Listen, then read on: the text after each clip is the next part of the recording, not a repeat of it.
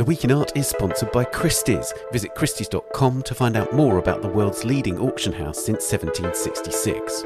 Auction, private sales, online, art, anytime.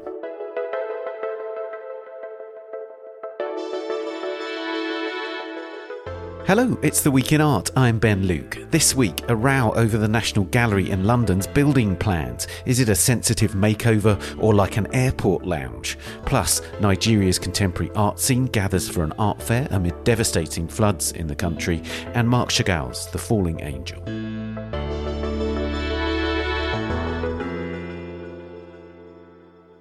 I talked to the director of the National Gallery, Gabriele Finaldi, about the gallery's controversial plans for changes to its Sainsbury wing, and to the architecture critic Rowan Moore about his views on the architect Annabel Seldorf's designs and how they respond to the original postmodern designs of Robert Venturi and Denise Scott Brown.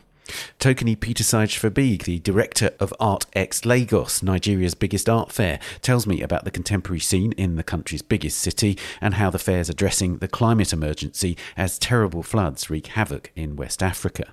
And this episode's Work of the Week is Marc Chagall's The Falling Angel, a painting made across more than 20 years, which is the centrepiece of a new exhibition at the Schön Kunsthalle in Frankfurt, Germany. Before all that, details of a new subscription offer. The art newspaper's the perfect gift for art lovers, and you can save more than 50% when you buy a complete print subscription with full digital access for a friend, a colleague, or even as a treat for yourself. Visit theartnewspaper.com, click subscribe, and enter the code XPOD22, that's XPOD22, all in caps. And if you'd like to get the January edition of the paper, please make sure that you subscribe before the 12th of December. Do also subscribe to this podcast and our sister podcast, Brush With, wherever you're listening. Now, London's National Gallery has a long history of controversial extensions to its building on Trafalgar Square. In 1984, the Prince of Wales, now King Charles III, referred to the winning design for the gallery's extension as a monstrous carbuncle on the face of a much-loved and elegant friend, eventually prompting a rethink. The resulting building was the Sainsbury wing, designed by the Philadelphia-based architects Robert Venturi and Denise Scott Brown, completed in 1991 and now regarded as an icon of postmodern architecture in London. But now the gallery wants to make changes to the Sainsbury wing as part of the celebrations for its bicentenary in 2024, with Annabel Seldorf, the New York-based architect, behind the new scheme. Seldorf is among the preeminent architects of gallery buildings and transformations, from museums to blue-chip art galleries like David Zwirner and Hauser & Wirth, and was this week announced as the architect for the revamp of the Hirshhorn Museum in Washington, D.C. But her National Gallery designs, which are to be granted or denied planning permission on the 29th of November, have prompted a row over their insensitivity to the original project. Organisations including Historic England and the 20th Century Society have raised objections, while 8 former presidents of the Royal Institute of British Architects, or RIBA, have written that the plans would change a finely conceived space into an airport lounge. Later, we'll hear from Rowan Moore, the Observer's architecture critic, about his views on the plans. But first, I spoke to Gabriele Finaldi, the director of the National Gallery, about the project and why he feels the changes are necessary. Gabriele, first, why is the National Gallery wanting to make alterations to the Sainsbury wing?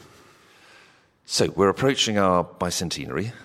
We were founded in 1824, so 2024 is just a year and a bit away. I think it's a real opportunity to do something significant for the National Gallery building. Fundamentally, it's about making the welcome to the National Gallery of the same level of quality as the collection itself. I'm very conscious that the welcome at the gallery is mediocre at the moment. And I think we have an opportunity in the NG200 project, as we call it, to really make the welcome, significant. We've also got the possibility of doing some of the things that the National Gallery needs very desperately, like a renewed and revivified research centre, a space for benefactors and members, and a renewed learning centre. So the welcome at the Sainsbury Wing is part of a much broader project. Right. Tell me about the mediocrity that you just described, because that is as a result of you effectively having to change the entrance to the building. So we've been very conscious that the main entrance to the gallery traditionally has been the portico. That's part of the original 1838 building designed by an architect called William Wilkins. It is a very symbolic entrance. It's a classical portico. It says, I am the door. The fact of the matter is it doesn't function as a door. It has all kinds of practical limitations. A very significant limitation is that, once you've gone up the stairs, which are in a way already a limitation and a barrier, is that there's just very, very little space behind it. And once you go through the door, you're essentially presented with another set of steps that take you up to the galleries. The other thing that I think is also quite significant is that, the way the National Gallery has been conceived, the way the collection has been developed over the decades, is it's essentially a story that takes you from, medieval Italy to early 20th century France. And there is a sort of narrative and a logic to it. The portico entrance takes you to the end of the story. The Sainsbury entrance takes you to the beginning of the story. But more significantly than that, it's the Sainsbury that's going to allow us to have the necessary space to provide for a proper welcome. It also provides the space that's necessary for all the kinds of amenities and all the kinds of needs that need to be met for a 21st century museum visiting audience. The current space as it is, it was always intended as an entrance, but not the main entrance. And also, it seems to me that Venturi Scott Brown had a very, very particular kind of theory about how they wanted it to be experienced. Is your contention that that doesn't work for the 21st century visitor effectively? Venturi Scott Brown spoke very eloquently about the way in which you gradually approach the collections, and they talk about a sort of dark crypt-like space where you enter the Sainsbury as the secondary entrance. You're absolutely right. And then you gradually make your way up the staircase and your eyes grow accustomed to the natural light that then you encounter in the main floor galleries, which are very, very beautiful galleries, and I always describe them as practically perfect. I mean, they are amongst the most beautiful galleries anywhere in any building. When you say practically perfect, do you mean in terms of the condition that the paintings are able to be held in as well as the beauty of the galleries, etc.? Yes, I think it's both their design, their scale, their shape, but the way in which natural light enters them and the kind of experience that they provide. I mean, these are galleries that were designed for those particular pictures. So, the intelligence of the architects and the sensitivity to the collection, I think, is absolutely manifest when you get to the collection. I think what's more difficult is, and I like to use the phrase that Denise Scott Brown uses herself, that the way the building was designed was a little bit like a cheese and ham sandwich. So, tall galleries at the top, tall galleries in the basement, temporary exhibition galleries, but everything in between was sort of squashed up. And essentially you enter a space which has a rather low ceiling. It's heavily columnated, so that it's very difficult to get a sense of your bearings there. And I think if that's going to be our main entrance, we need to find ways to make orientation clearer. We need ways to open up the space. I mean, remember that the Sainsbury opened in 1991.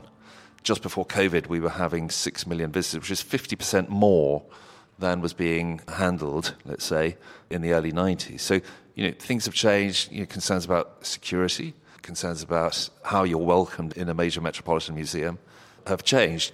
I think one of the most extraordinary things about the Sainsbury is the way in which you walk in directly off the street at ground level. It really is very remarkable and very rare in any museum. And that was very much the way that Venturi and Scott Brown wanted it to be, and the way the trustees wanted it to be. And that has also worked out very magnificent. It's a very democratic gesture. I mean, the National Gallery has always been about, this is the nation's collection. These pictures belong to everyone. How can you signify that with bricks and mortar? Well, you do it how the Sainsbury did it. And in a way, I think what we're proposing is an extension of that, to make that even more evident and to make the spaces even more welcoming and useful.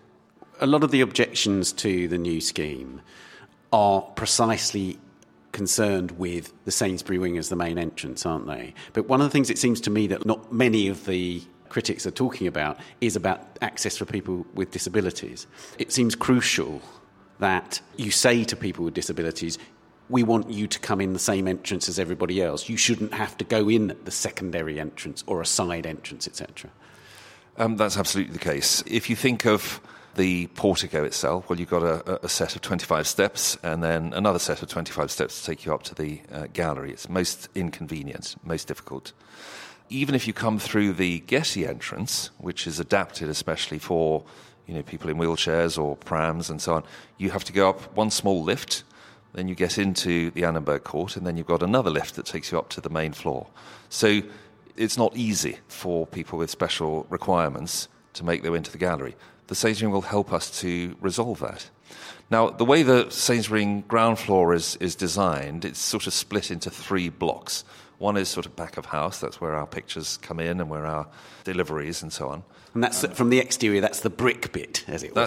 That's the bit on the side. And then inside you've got a space which is divided into 2. One is the shop, which is a very oversized shop. I think it was thought to be right at the time. I think today we'd certainly consider it to be an unnecessarily large shop. And then the remaining third is the sort of vestibule for the public. So we're proposing to open up that space, essentially to double it, and to open up some double height to left and right, both to bring in more natural light into that space, while retaining that sense of a crypt-like entrance in the middle area, and also to, I think, provide more views within the building and to gain more views to the exterior. One of the things I think that Venturi and Scott Brown were very clever about was to make the exterior visible from the interior. So if you go up into the galleries, there are some windows that allow you to look through onto the great glazed staircase and out onto the square. The proposal that Annabelle Zeldorf, who is our architect for the NG200 project, is making is really about enriching that experience even more. So it's not just about looking out, it's also about looking in from the outside. And I think with our public institutions, our cultural institutions, we're all looking for ways in which the barrier between, as it were, the city or the public space, the civic space, and the institution itself can be reduced or dissolved, while bearing in mind that we have security concerns and all of that, of course. But I think that the project, in a way, is a step on from what Venturi Scott Brown were proposing with the 1991 building. A lot of the concerns from architects in particular and people with a knowledge of the kind of postmodern architectural idiom relate to this idea of reversibility. We don't have very many public buildings in London, in the UK generally, that are postmodern, and great examples of that by very distinguished architects. By making the changes you're proposing, they aren't reversible, and therefore we lose a whole chunk of a very important architectural style. How do you respond to that? Well, what I'd say is that when they were designing the building, there were many things they didn't know about how the building would be used, or indeed how museum visiting in general would progress over the subsequent decades. So we now know what that's like, and we know what kind of needs and requirements we need to meet. I think what's important is to recognise that it's a relatively small part of the building that's being affected by our proposals. You could say that the really significant bits of the building, which are the facade on the exterior, that wonderful facade that sort of runs off the Wilkins facade and then turns the corner into Pall Mall East and tells a wonderful story of how the building wants to relate to the surrounding kind of urban fabric. And the galleries themselves will remain untouched. The monumental staircase, the Sainsbury Theatre, the exhibition galleries down below, all of those are untouched. It's essentially that ground floor and the first floor or mezzanine level which are being adapted to really, adapt to what are, current needs of the gallery. Yeah. Again, the sort of contention of the architects that are particularly critical of it is that you lose the orchestration that Venturi and Scott Brown conceived, as in you talked about this crypt and then the staircase which has got darkened glass to give more light but not full light, and then you go up into the galleries and there's this famous anecdote that Denise Scott Brown says about how people thought the paintings had been cleaned because they looked so radiant in those spaces. There's a dramaturgy that they are describing. Would you maintain that you actually are keeping that with the redesign? I think there are some elements of that that are staying, but if you're making the kinds of changes that you propose, you can't retain every single aspect of the building. I think we've looked very carefully at how we can retain that sense of slightly compressed space in the ground floor entrance vestibule that we want to retain. There's also a certain sort of materiality that we also want to retain. There were some early ideas of maybe using wood and so on. Wood is not really a material that appears very much in the Sainsbury. So we've moved towards a materiality that's more consonant with the original designs and retaining some of the kind of massiveness of the piers there. So I hope that people will recognise that the character of the Scott Brown designs is being respected, although, of course, we do need to make certain changes to enable us to do what we think is important for the gallery. In terms of those materials, as you say, designs have changed based on feedback, is that right? Yes, so this is an iterative process. This is how we do things in this country. So we made some initial design proposals. Then you have the statutory bodies who look at the proposals, and the public too, and specialists can make observations of support or objection. We've also been in touch with Denise Scott Brown herself. And as a result of that process, we have gone back and looked at some of the proposals that we've made earlier and modified those. So it's an iterative process, and frankly, I think we're in a better place than we were at the beginning. Can you share with me what Denise Scott Brown said? Because obviously, she's the architect that lots of people seem to be speaking on behalf of. But what was her reaction? What has she said? So Denise quite rightly says that it's painful for any architect to have to contemplate changes to their designs, particularly to a building that was, so carefully thought through and had quite a difficult birth, let's say. We've certainly tried to reassure her that, in a way, what we're talking about is an evolution of the Sainsbury Wing design, really to meet what are the needs of the gallery today. And in some ways, the Sainsbury Wing has been given much more prominence than it had before, and I think its qualities will be more admired. Mm-hmm. The paintings upstairs in those wonderful galleries are not there now. They're no longer on display because of the development, I presume. It's going to take quite a while, isn't it? How long will the Sainsbury Wing galleries be out of action, as it were?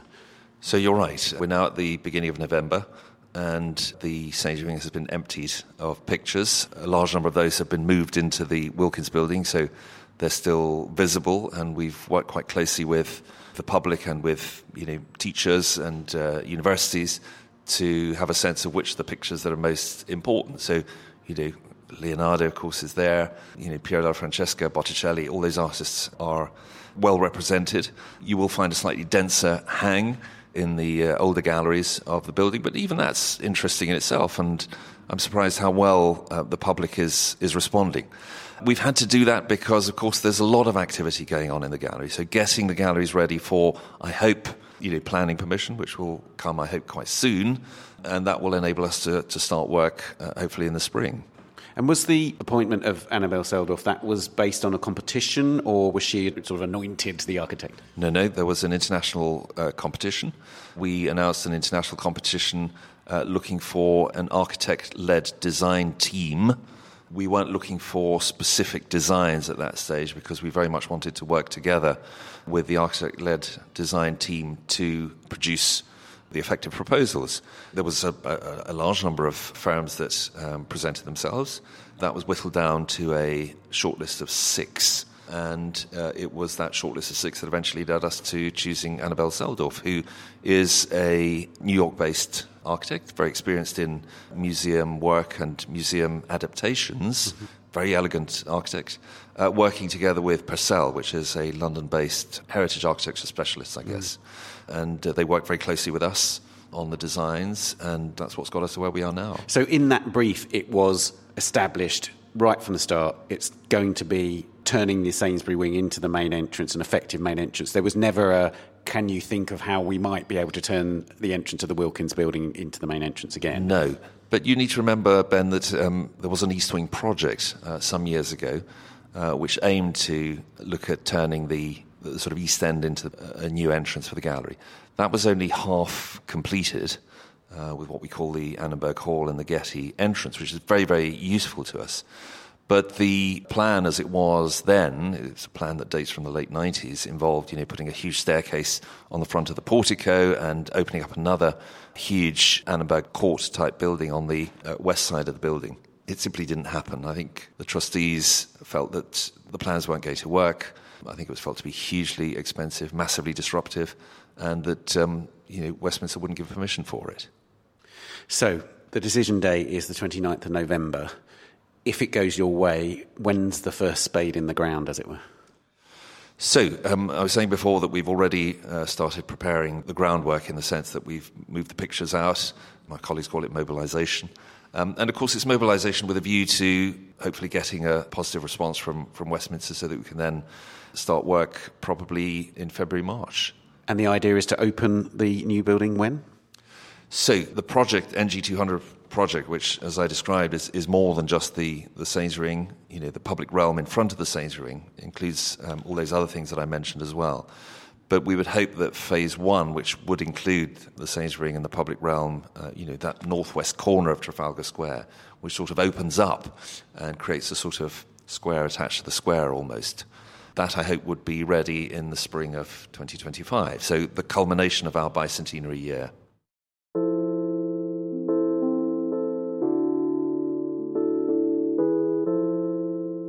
Gabriele, thank you very much. Thank you.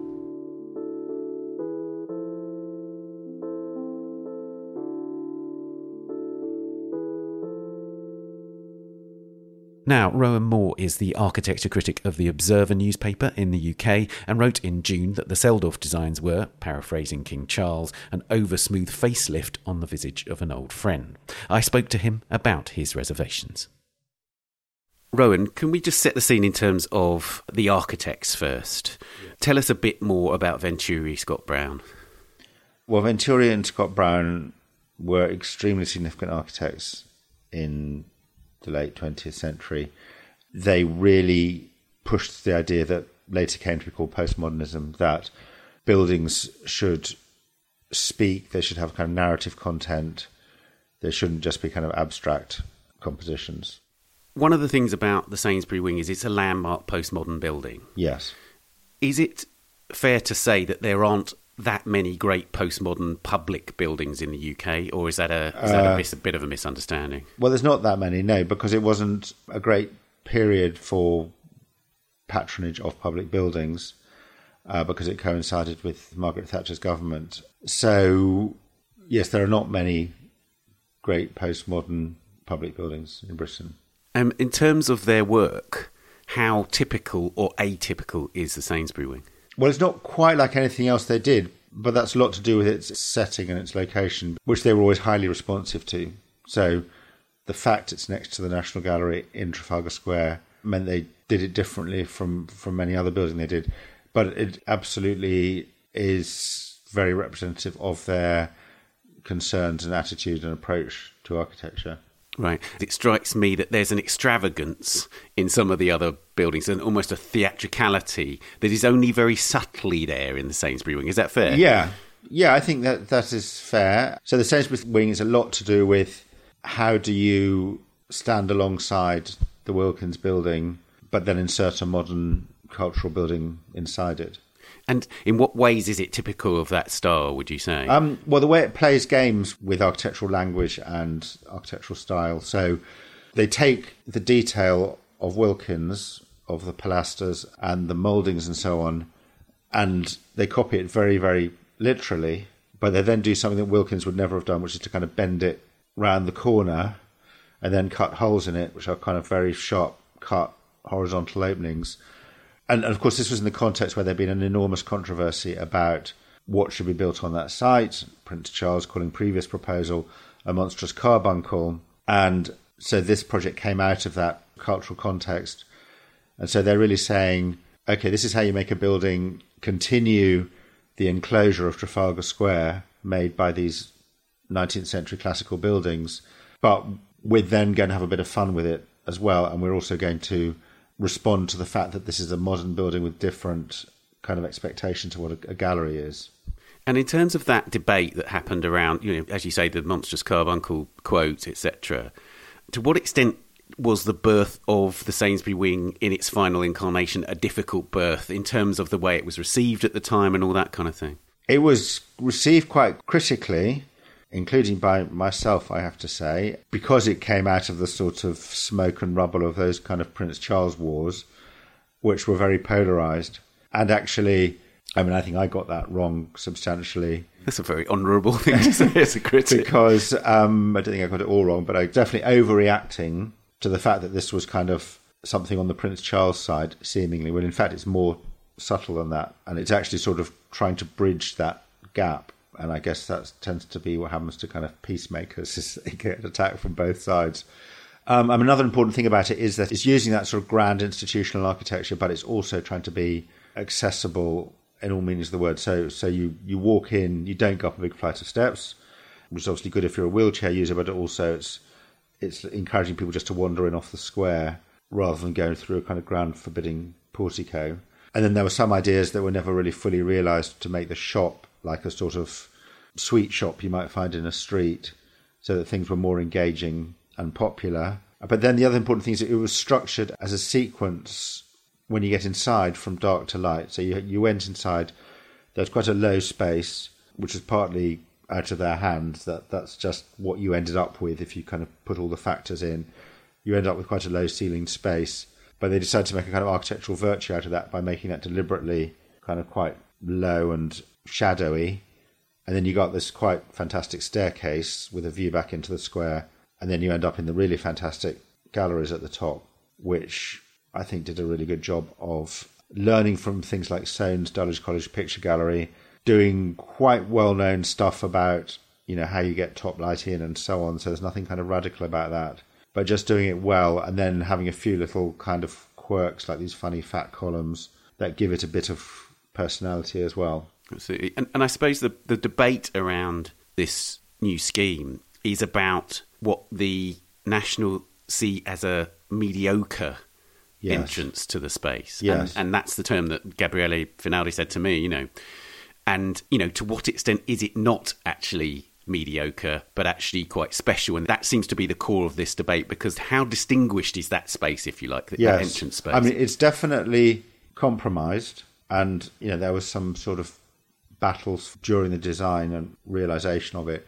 So it's not exactly how Venturi Scott Brown wanted it. And they would have liked to use colour differently, for example. I mean, I would say buildings evolve. You should be able to change buildings. But I have two problems with what they're actually proposing. One is the kind of language they're using is Annabel Seldorf's kind of architecture is just completely not engaging with Venturi's and Scott Brown's kind of language. So I think if you're going to change it, you have to create some kind of dialogue between the new and the old.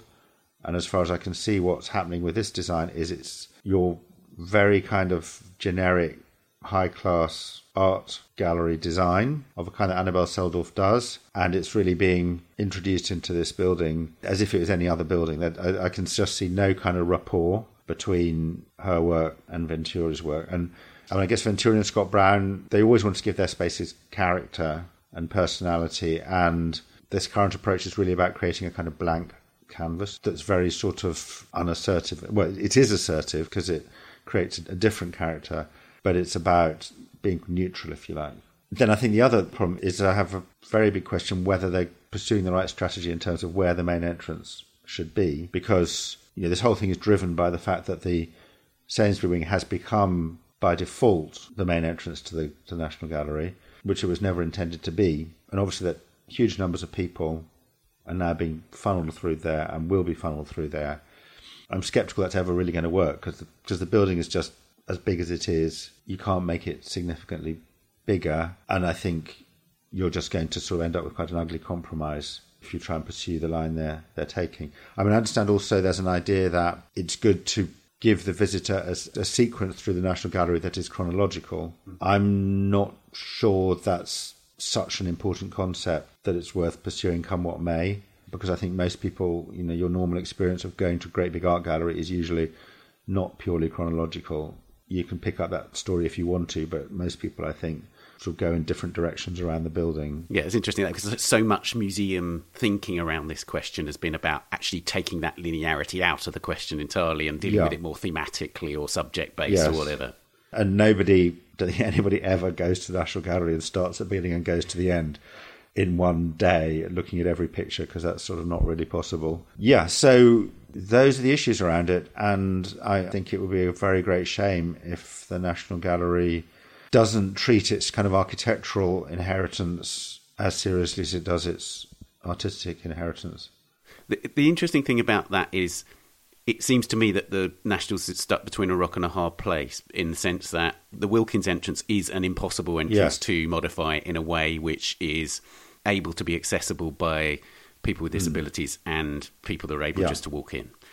Then you have the question of, OK, if the Sainsbury wing is that, then that's compromised too. So do you think they ought to just completely rethink and have an entrance somewhere else? Yeah, there was a previous plan. So in the mid-noughties, I think it was, the architects Dixon Jones did a scheme, half of which was realised, which is the sort of staircase and exit you get on the right-hand side of the building as you're looking at it from Trafalgar Square. But there was a whole other half of that project, which was doing a corresponding entrance on the left-hand side, which was never built. I believe it was called the project with only one testicle after it was finished.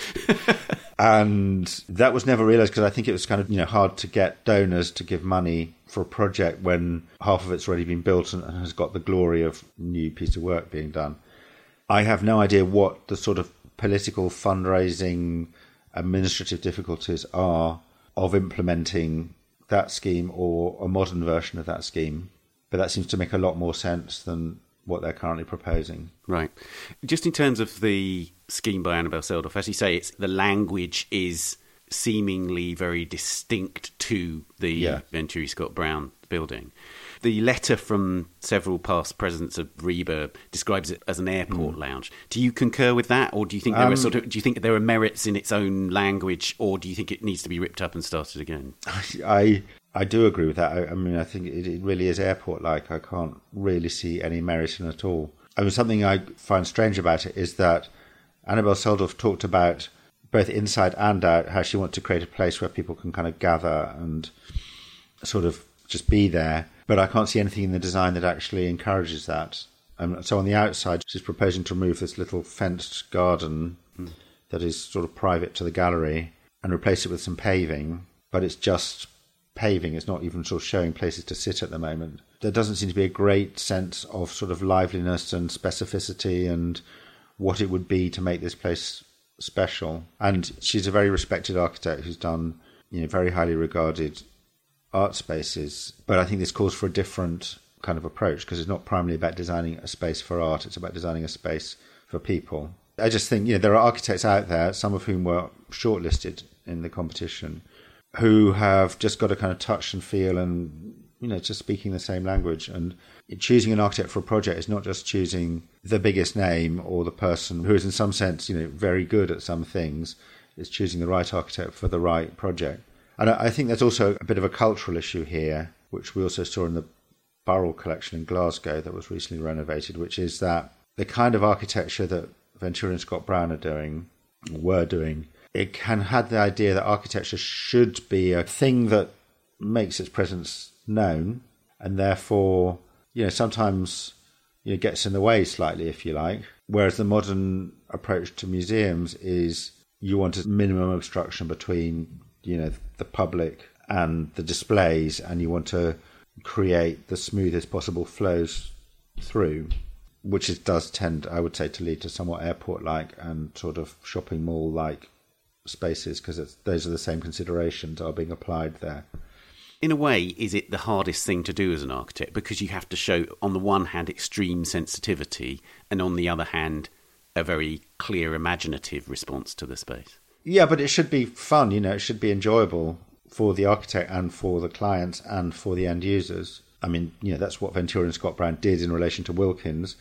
And, most architectural historians are agreed that the Wilkins building is somewhat mediocre itself. But then their approach to Wilkins was not to make those kind of judgments, just to say, well, that's what we have, so let's work with it. And I think if you're doing something to the Sainsbury wing, that should be the same attitude.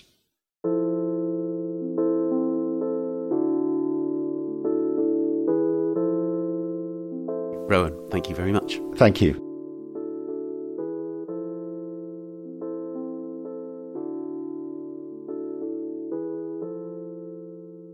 You can read more about this story at theartnewspaper.com or on our app for Android and iOS, which you can download from Google Play or the App Store.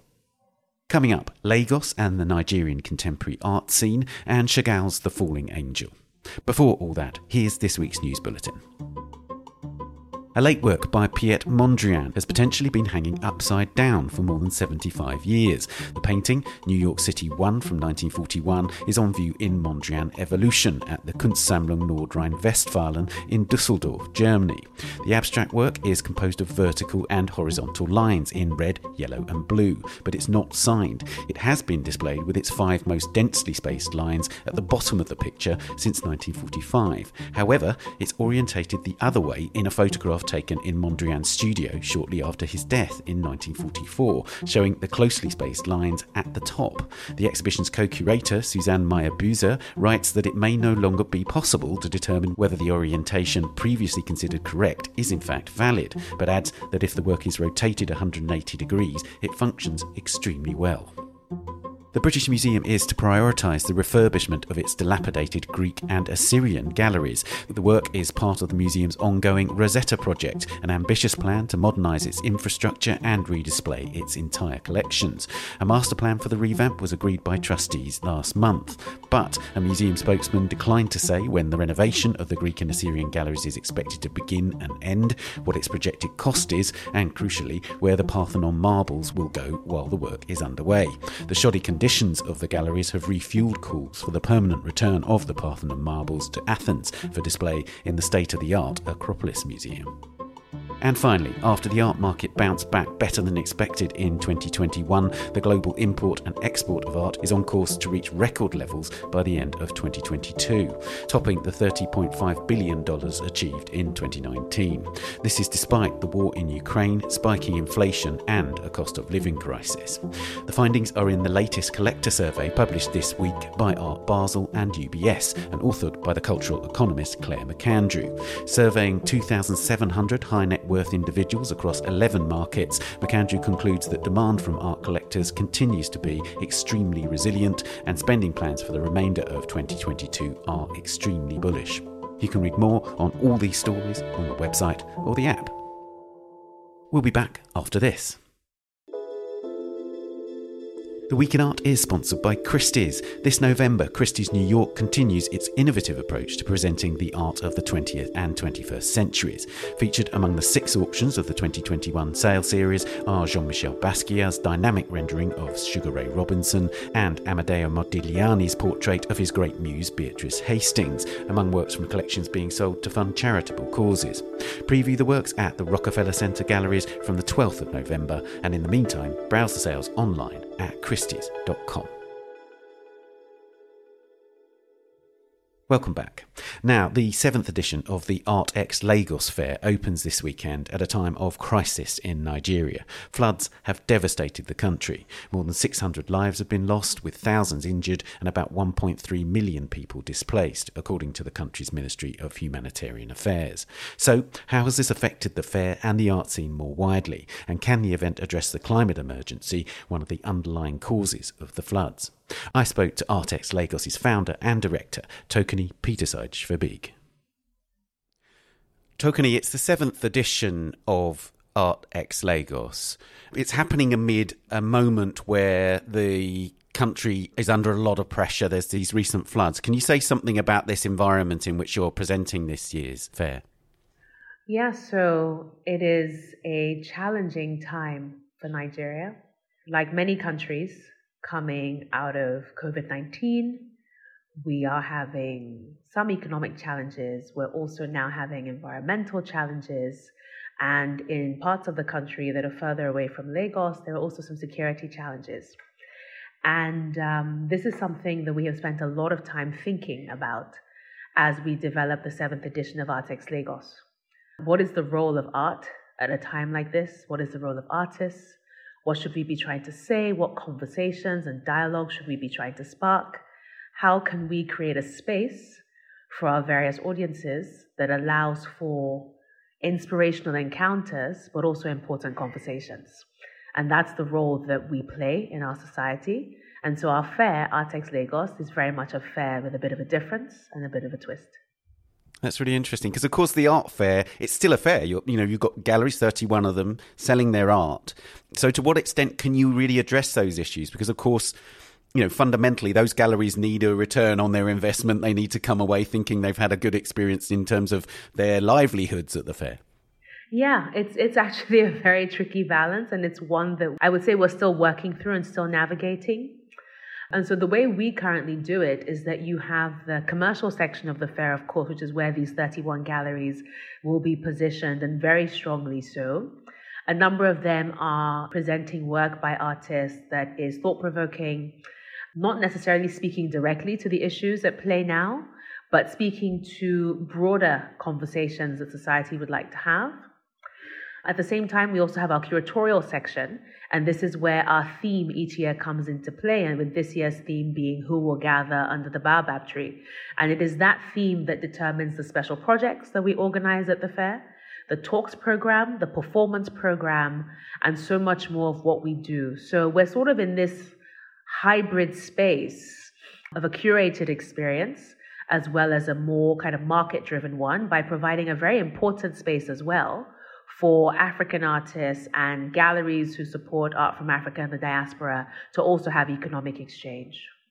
Have there been any practical challenges from the floods elsewhere in the country? I know Lagos was affected, but not as bad as some other parts of the country. Is that right? So Lagos was affected more on the fringes of the city.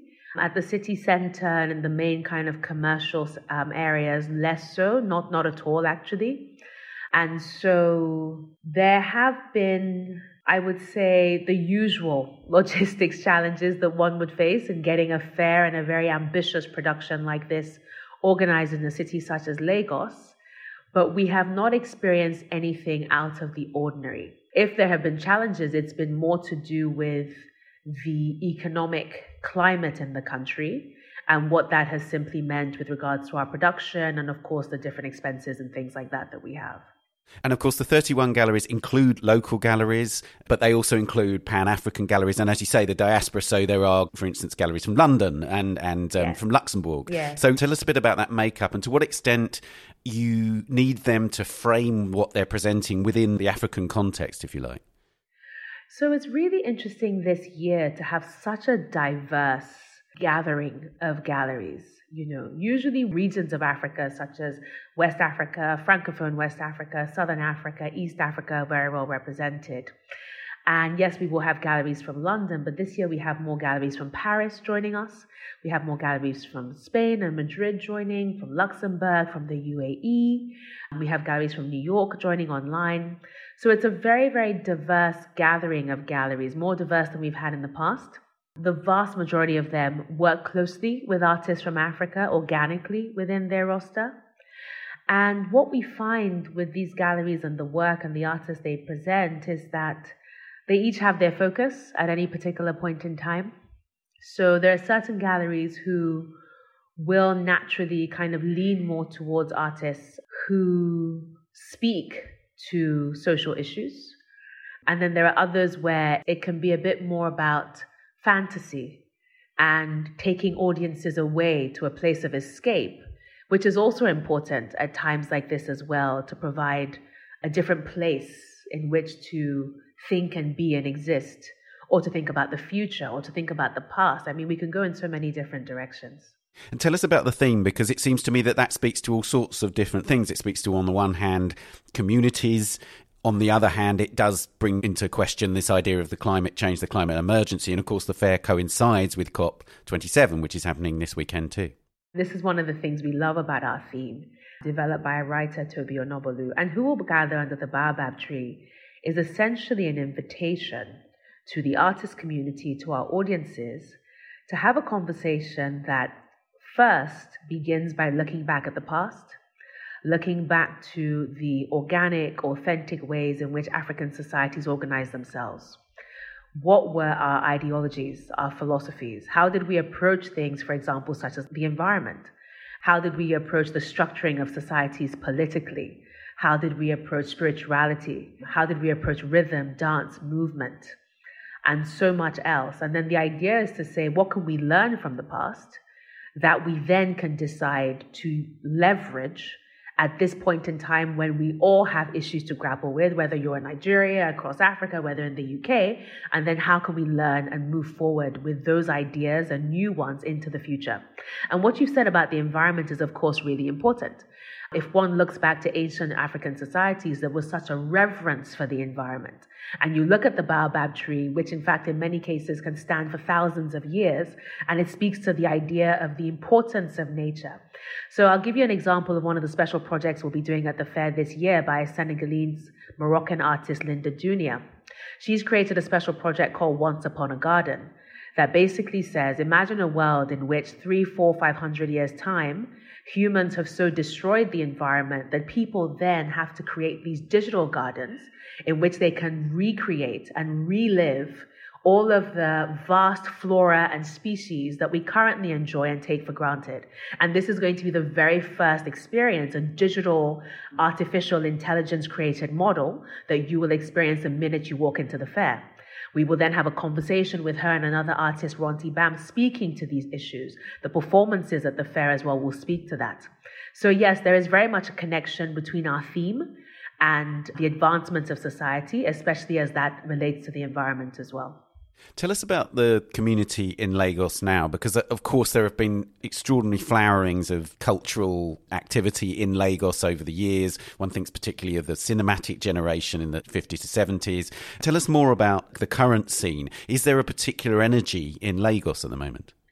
The energy in Lagos, honestly, I think is unrivaled anywhere else in the world. Lagos has this dynamism, this energy, this youthfulness. It's experienced in our music industry, in our fashion industry, and now you experience it as well in our visual arts industry. You take this week alone, which is the week in which Artex Lagos is the largest event, but it's a week that has actually flourished and mushroomed around our fair. There are dozens of art events, exhibitions, screenings, talks, performances happening all over the city. And for us, it's very exciting because, when we began 6 years ago, we were the ones knocking on the door of, stakeholders in the industry saying, we're creating this fair. It is bringing lots of international visitors and regional visitors, and we want you to showcase the vibrancy of our city. And now today we're overwhelmed with requests to be put onto our program. I mean, even the artist Yinka Shonibare, who's based in London, the British-Nigerian artist, he is bringing a whole bunch of visitors this year for them to experience his gas foundation, which I also sit on the board of. And, it's just such an incredibly exciting time. So Lagos is a pulsating city. It is energetic. Its creative scene is really probably one of the most dynamic you'll come across in the world. And we're very excited to be at the epicenter of that through the changes that we have brought into the arts ecosystem here. I wanted to ask about the connection with the wider cultural community and particularly museum community, because we're hearing a lot at the moment about, at last, museum infrastructure being set up in different parts of Africa, including Nigeria. Is it your hope that you can connect the fair through its activities to museums, to curatorial communities beyond the kind of art market, as it were? Yes, very much so. I think, in Lagos, if I use that as an example, there is still quite a small number of us who are very critical players in this industry. So the truth is that we all work together. Lagos has a new museum which has existed for a couple of years, the Yebisi Shillon Museum of Modern Art. We are very collaborative with them. Our guests will be going for guided tours at the museum as part of this year's program. Lagos also has a new museum on the horizon, which should be open end of this year or beginning of next year, which is the John Randall Center for Yoruba Heritage and Culture. Our guests are getting to have a private tour behind closed doors of the museum before it even opens. There is a museum opening in Benin City in a number of years, which David Adjei is designing, the Edo Museum of West African Art. And so we maintain very strong friendships with all of these institutions because the truth is Artex Lagos, yes, gets categorized as an art fair, but we are so much more than that in this environment simply because the infrastructure for the visual arts is still very much in development in our society here. And so we do a lot more within our community in terms of staying connected to institutions and other players than other fairs around the world, for example, might do. And tell us about, I know early on in the life of the fair, you were hoping that you might connect more with a sort of Ministry of Culture for Nigeria. Have you made further steps in terms of state support or state acknowledgement of what you're up to? So in terms of state acknowledgement, we definitely have that. The governor of Lagos State, who's, in the top 5 most powerful people in the country, is a very big supporter of Artex Lagos. He comes to the event almost every year. and reiterates always publicly his support for our work and what we do in helping to reposition perceptions of Lagos, let's say, on the global stage. His culture ministry are also very excited about what we do. Now, do we have a formal program of working with them?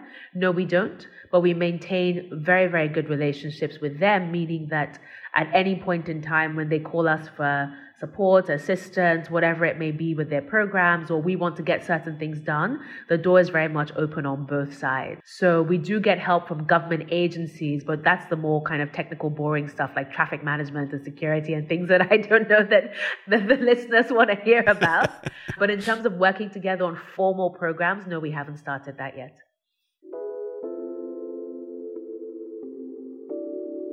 Well, Tokani, thank you so much for joining us on the podcast. Thank you for having me.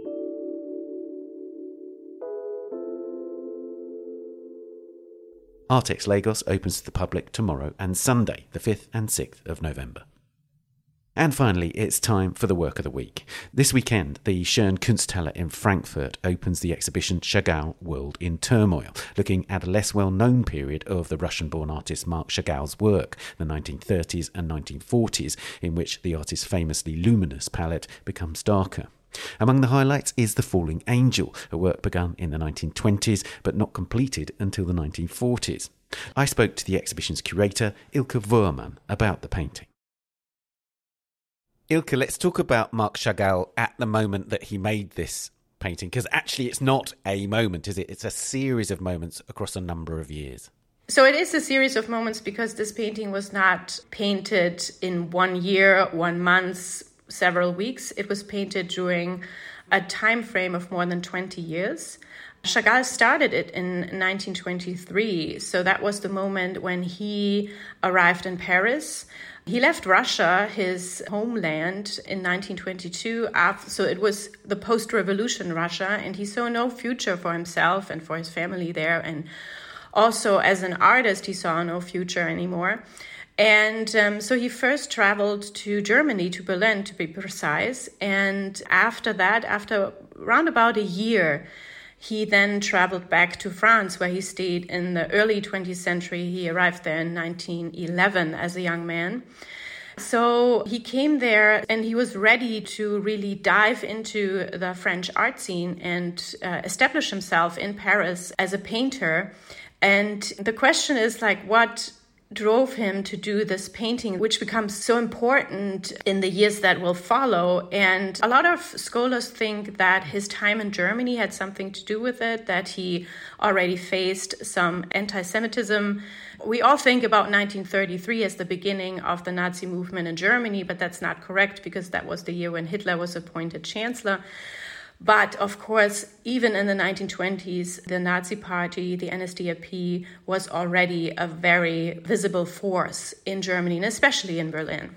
And this painting, the first version of this painting was made in 1923. Mm-hmm. Was it a direct response to what's called the Munich Putsch, which is this very famous event where sort of Hitler basically first came to the attention of the German public, right? Yeah, I think it's a mix of things. I think this was definitely something that influenced Chagall, and he was very moved by it, in a negative way. It's also important to always point out that Chagall always experienced anti-Semitism, even in Russia, even in the United States, even after 1945. That was something that was part of his entire life. But yeah, seeing a party with an ideology that is so much driven by anti-Semitism and racism gain more and more power was definitely something he acknowledged. We don't know much about the first version. We only know one sketch that tells us a little bit about it, that it already had the main figures, the Jew with the Torah and also the angel in it, but we don't know much about it and beside that. So, but within his work during this time, it's a very extraordinary piece, but it was definitely that some circumstances really drove him to work on this piece, but then also put it aside in a way, which is also interesting. So he did put it aside, and the next time he picked it up was around 1933 when Hitler came to power, right? Exactly. And the interesting thing is that we know about the second version pretty much because there's a photograph of himself in front of this painting. So it's, of course, in black and white, so we cannot tell so much about the color, but it looks a little bit lighter than the final version. And he already added certain elements to the painting, but it's not as complicated as the final version.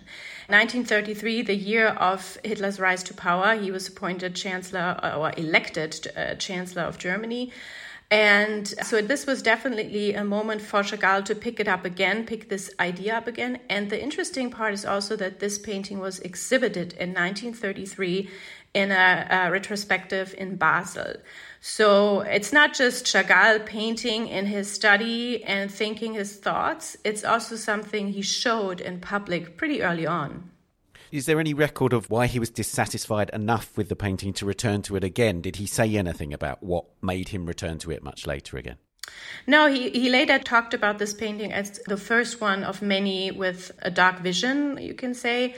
So a series of painting where he is dealing with what was happening in Germany, but also in other parts of Europe with the gaining power of the National Socialists and them attacking different countries. But I mean, it's something you can find in his entire career that he's picking up paintings again. The Falling Angel is not the only painting in the exhibition that has been altered several times, but it's the biggest one, and it's definitely the one with one of the strongest messages, I would say. And then the final version, he actually made it in the United States, didn't he? Mm-hmm. Could you just explain to us what happened to him during the Second World War? Because he initially went to the south of France, is that correct? So Chagall and his wife moved first in 1939 to Saint-Dié-sur-Loire. That's south of Paris. It's between Orléans and Tours. And then 1 year later, he moved to Gordes in South France. And because France was attacked by the National Socialists, by the Germans, and was occupied by the Germans in large parts, but the South was still independent. And a lot of people who were persecuted by the National Socialist regime moved to South France and felt safe there. Same with Chagall. But also this safety was not for certain. And so in 1941, he immigrated to the United States. There was a stop in Marseille, there was a stop in Portugal. And he was pretty lucky because there was a committee which was focused on rescuing artists from Europe. And the Museum of Modern Art in New York played a very important role. And a very important person in this process is Varian Fry, who was the agent who actually traveled to Europe and talked to these artists. He had an entire list and tried to convince them to come to the United States. And he's a very important and very impressive figure. And Chagall didn't want to leave, of course, but after he was arrested, he sensed, okay, I have to leave, and I have to bring my family, and I have to bring my paintings, which was very complicated. He was already a very established artist and very successful, but during this time, he had financial problems because no one was buying his paintings anymore, so he also needed help in financing the visa. Solomon Guggenheim played a very important role in doing this, so he had a lot of help, but still it was a very intense and very dramatic flight to the United States, where he arrived in 1941 and stayed until 1948. So you're correct, the Falling Angel final version was painted during the last year of his exile in the US. So when you say that, that means it was after the war, but it's clearly informed by the darkness of that period as a whole, isn't it? Yeah, exactly. I mean, that's a kind of strange thing that a lot of people think, oh, it's 1945, the war ended, and then Chagall is done. That's, of course, not the case. And I think almost every Jewish person would probably say yes to this, like, no, it's not done with this. This was the moment when the range and the brutality of the atrocities of National Socialist regime came to light. I mean, especially in the US and especially in Jewish immigrant circles, people already knew a lot, but they didn't know the full scale of it. And so for Chagall, it was, of course, very natural to still work on these themes and to react to things that also happened after 1945, and also struggling with finding a voice and finding images for what he learned from the news. So the Falling Angel also fits into this entire story. He finished it during exile and after the war, but still it was very much attached to what happened between 33 and 45. So let's talk about the final version and then its forms, its colours, its extraordinary iconography.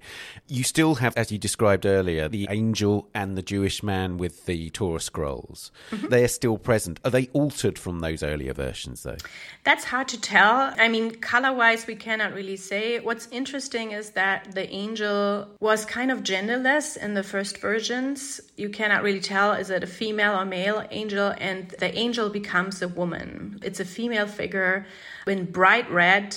So in general, the painting is very dark, and it might be that he darkened the entire composition color-wise.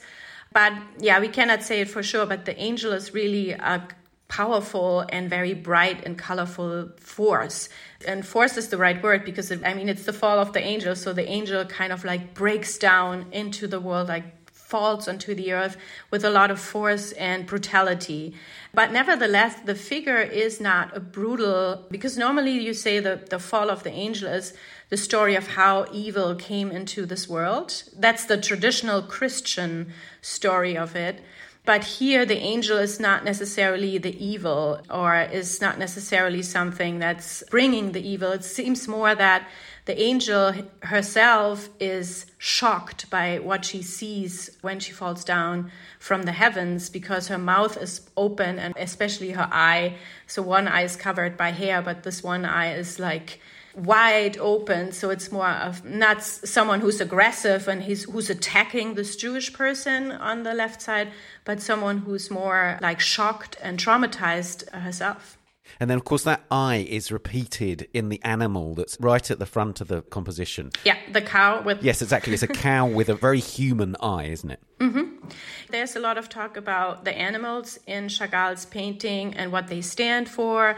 And I always try to tell people who already saw a couple of the paintings during the last days, it's very complicated, or it's not really helpful to really stick to these details and say, like, what is the cow symbolizing? I mean, those are animals that are very normal to all of us, also to Chagall, like an everyday animal, like a cow. There are cocks, hens, some goats. So animals we all know, and we're not surrounded by them, but it's not a lion or a tiger or anything. So, of course, they in some way symbolize home.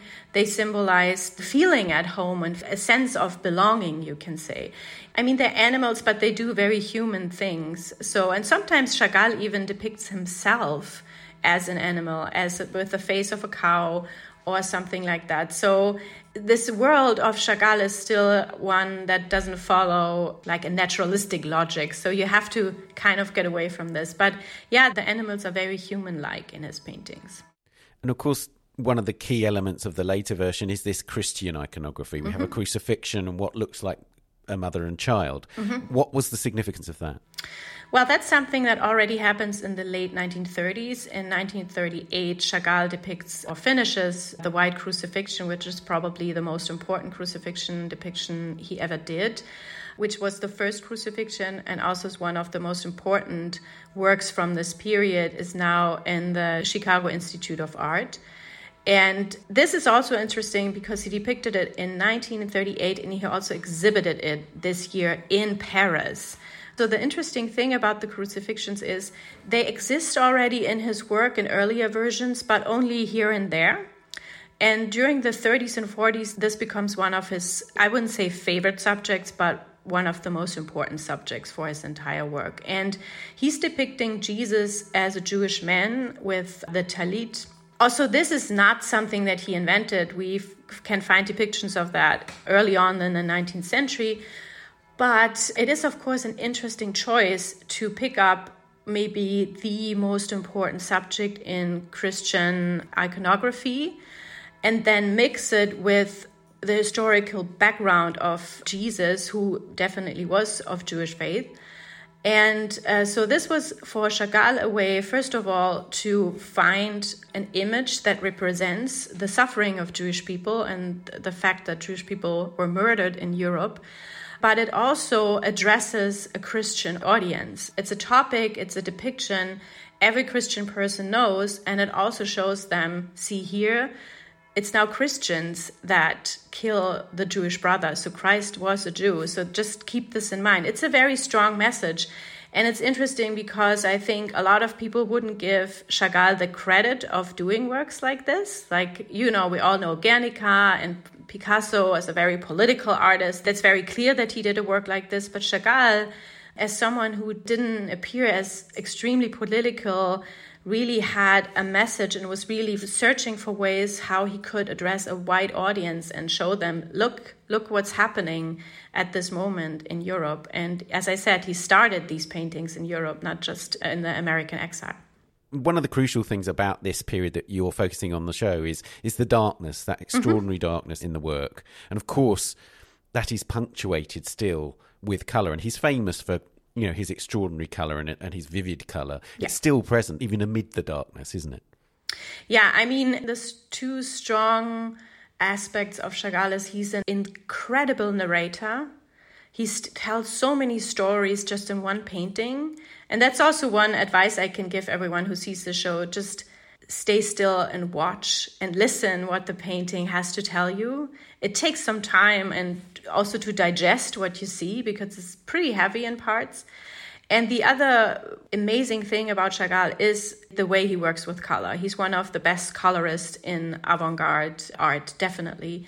And that's something you can also see in these paintings because, yes, they're darker in color and they're darker subject-wise, but it's still Chagall. So they're still very impressive, and he really knows how to use color to tell his story and even to tell very dark and very dramatic stories. And there's the beautiful contrast, of course, of colours and the way he, for instance, uses primary colours amid that dark scheme. So the red of the angel and then the yellow of the cow and the blue of the Jewish man's face and the violin. It's the range of colour and the way he can command that sort of balance in the work, isn't it? Yeah, and it's also a way to kind of lead the eye through the painting because when you stand in front of it, it's pretty big. You think like, oh, this is kind of overwhelming. There's so much going on. And of course, you focus first on the red angel, so bright and powerful. But then you see the cow and also the crucifixion. There's a little bit of green. Also the flying man on top, which probably is a self-portrait in a way, because Chagall once said, I'm the man in the air. I'm the man who has no place where I can stay. So yeah, the color also helps your eye to wander over the canvas and get the full story that he's telling here.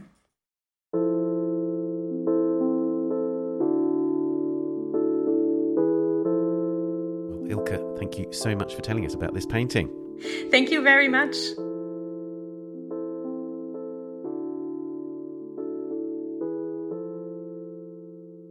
Chagall, World in Turmoil, is at the Schön Kunsthalle in Frankfurt, Germany, until the 19th of February 2023. And that's it for this episode. We're on Twitter @TanAudio and on Facebook and Instagram, of course. The Week in Art is produced by Amy Dawson, Henrietta Bentel and David Clack, and David also does the editing and sound design. Thanks also to Daniela Hathaway and to this week's guests, Gabriele, Rowan, Tokeny and Ilka, and thank you for listening. See you next week. Bye for now. The Week in Art is sponsored by Christie's. Visit christies.com to find out more about the world's leading auction house since 1766. Auction, private sales, online, art, anytime.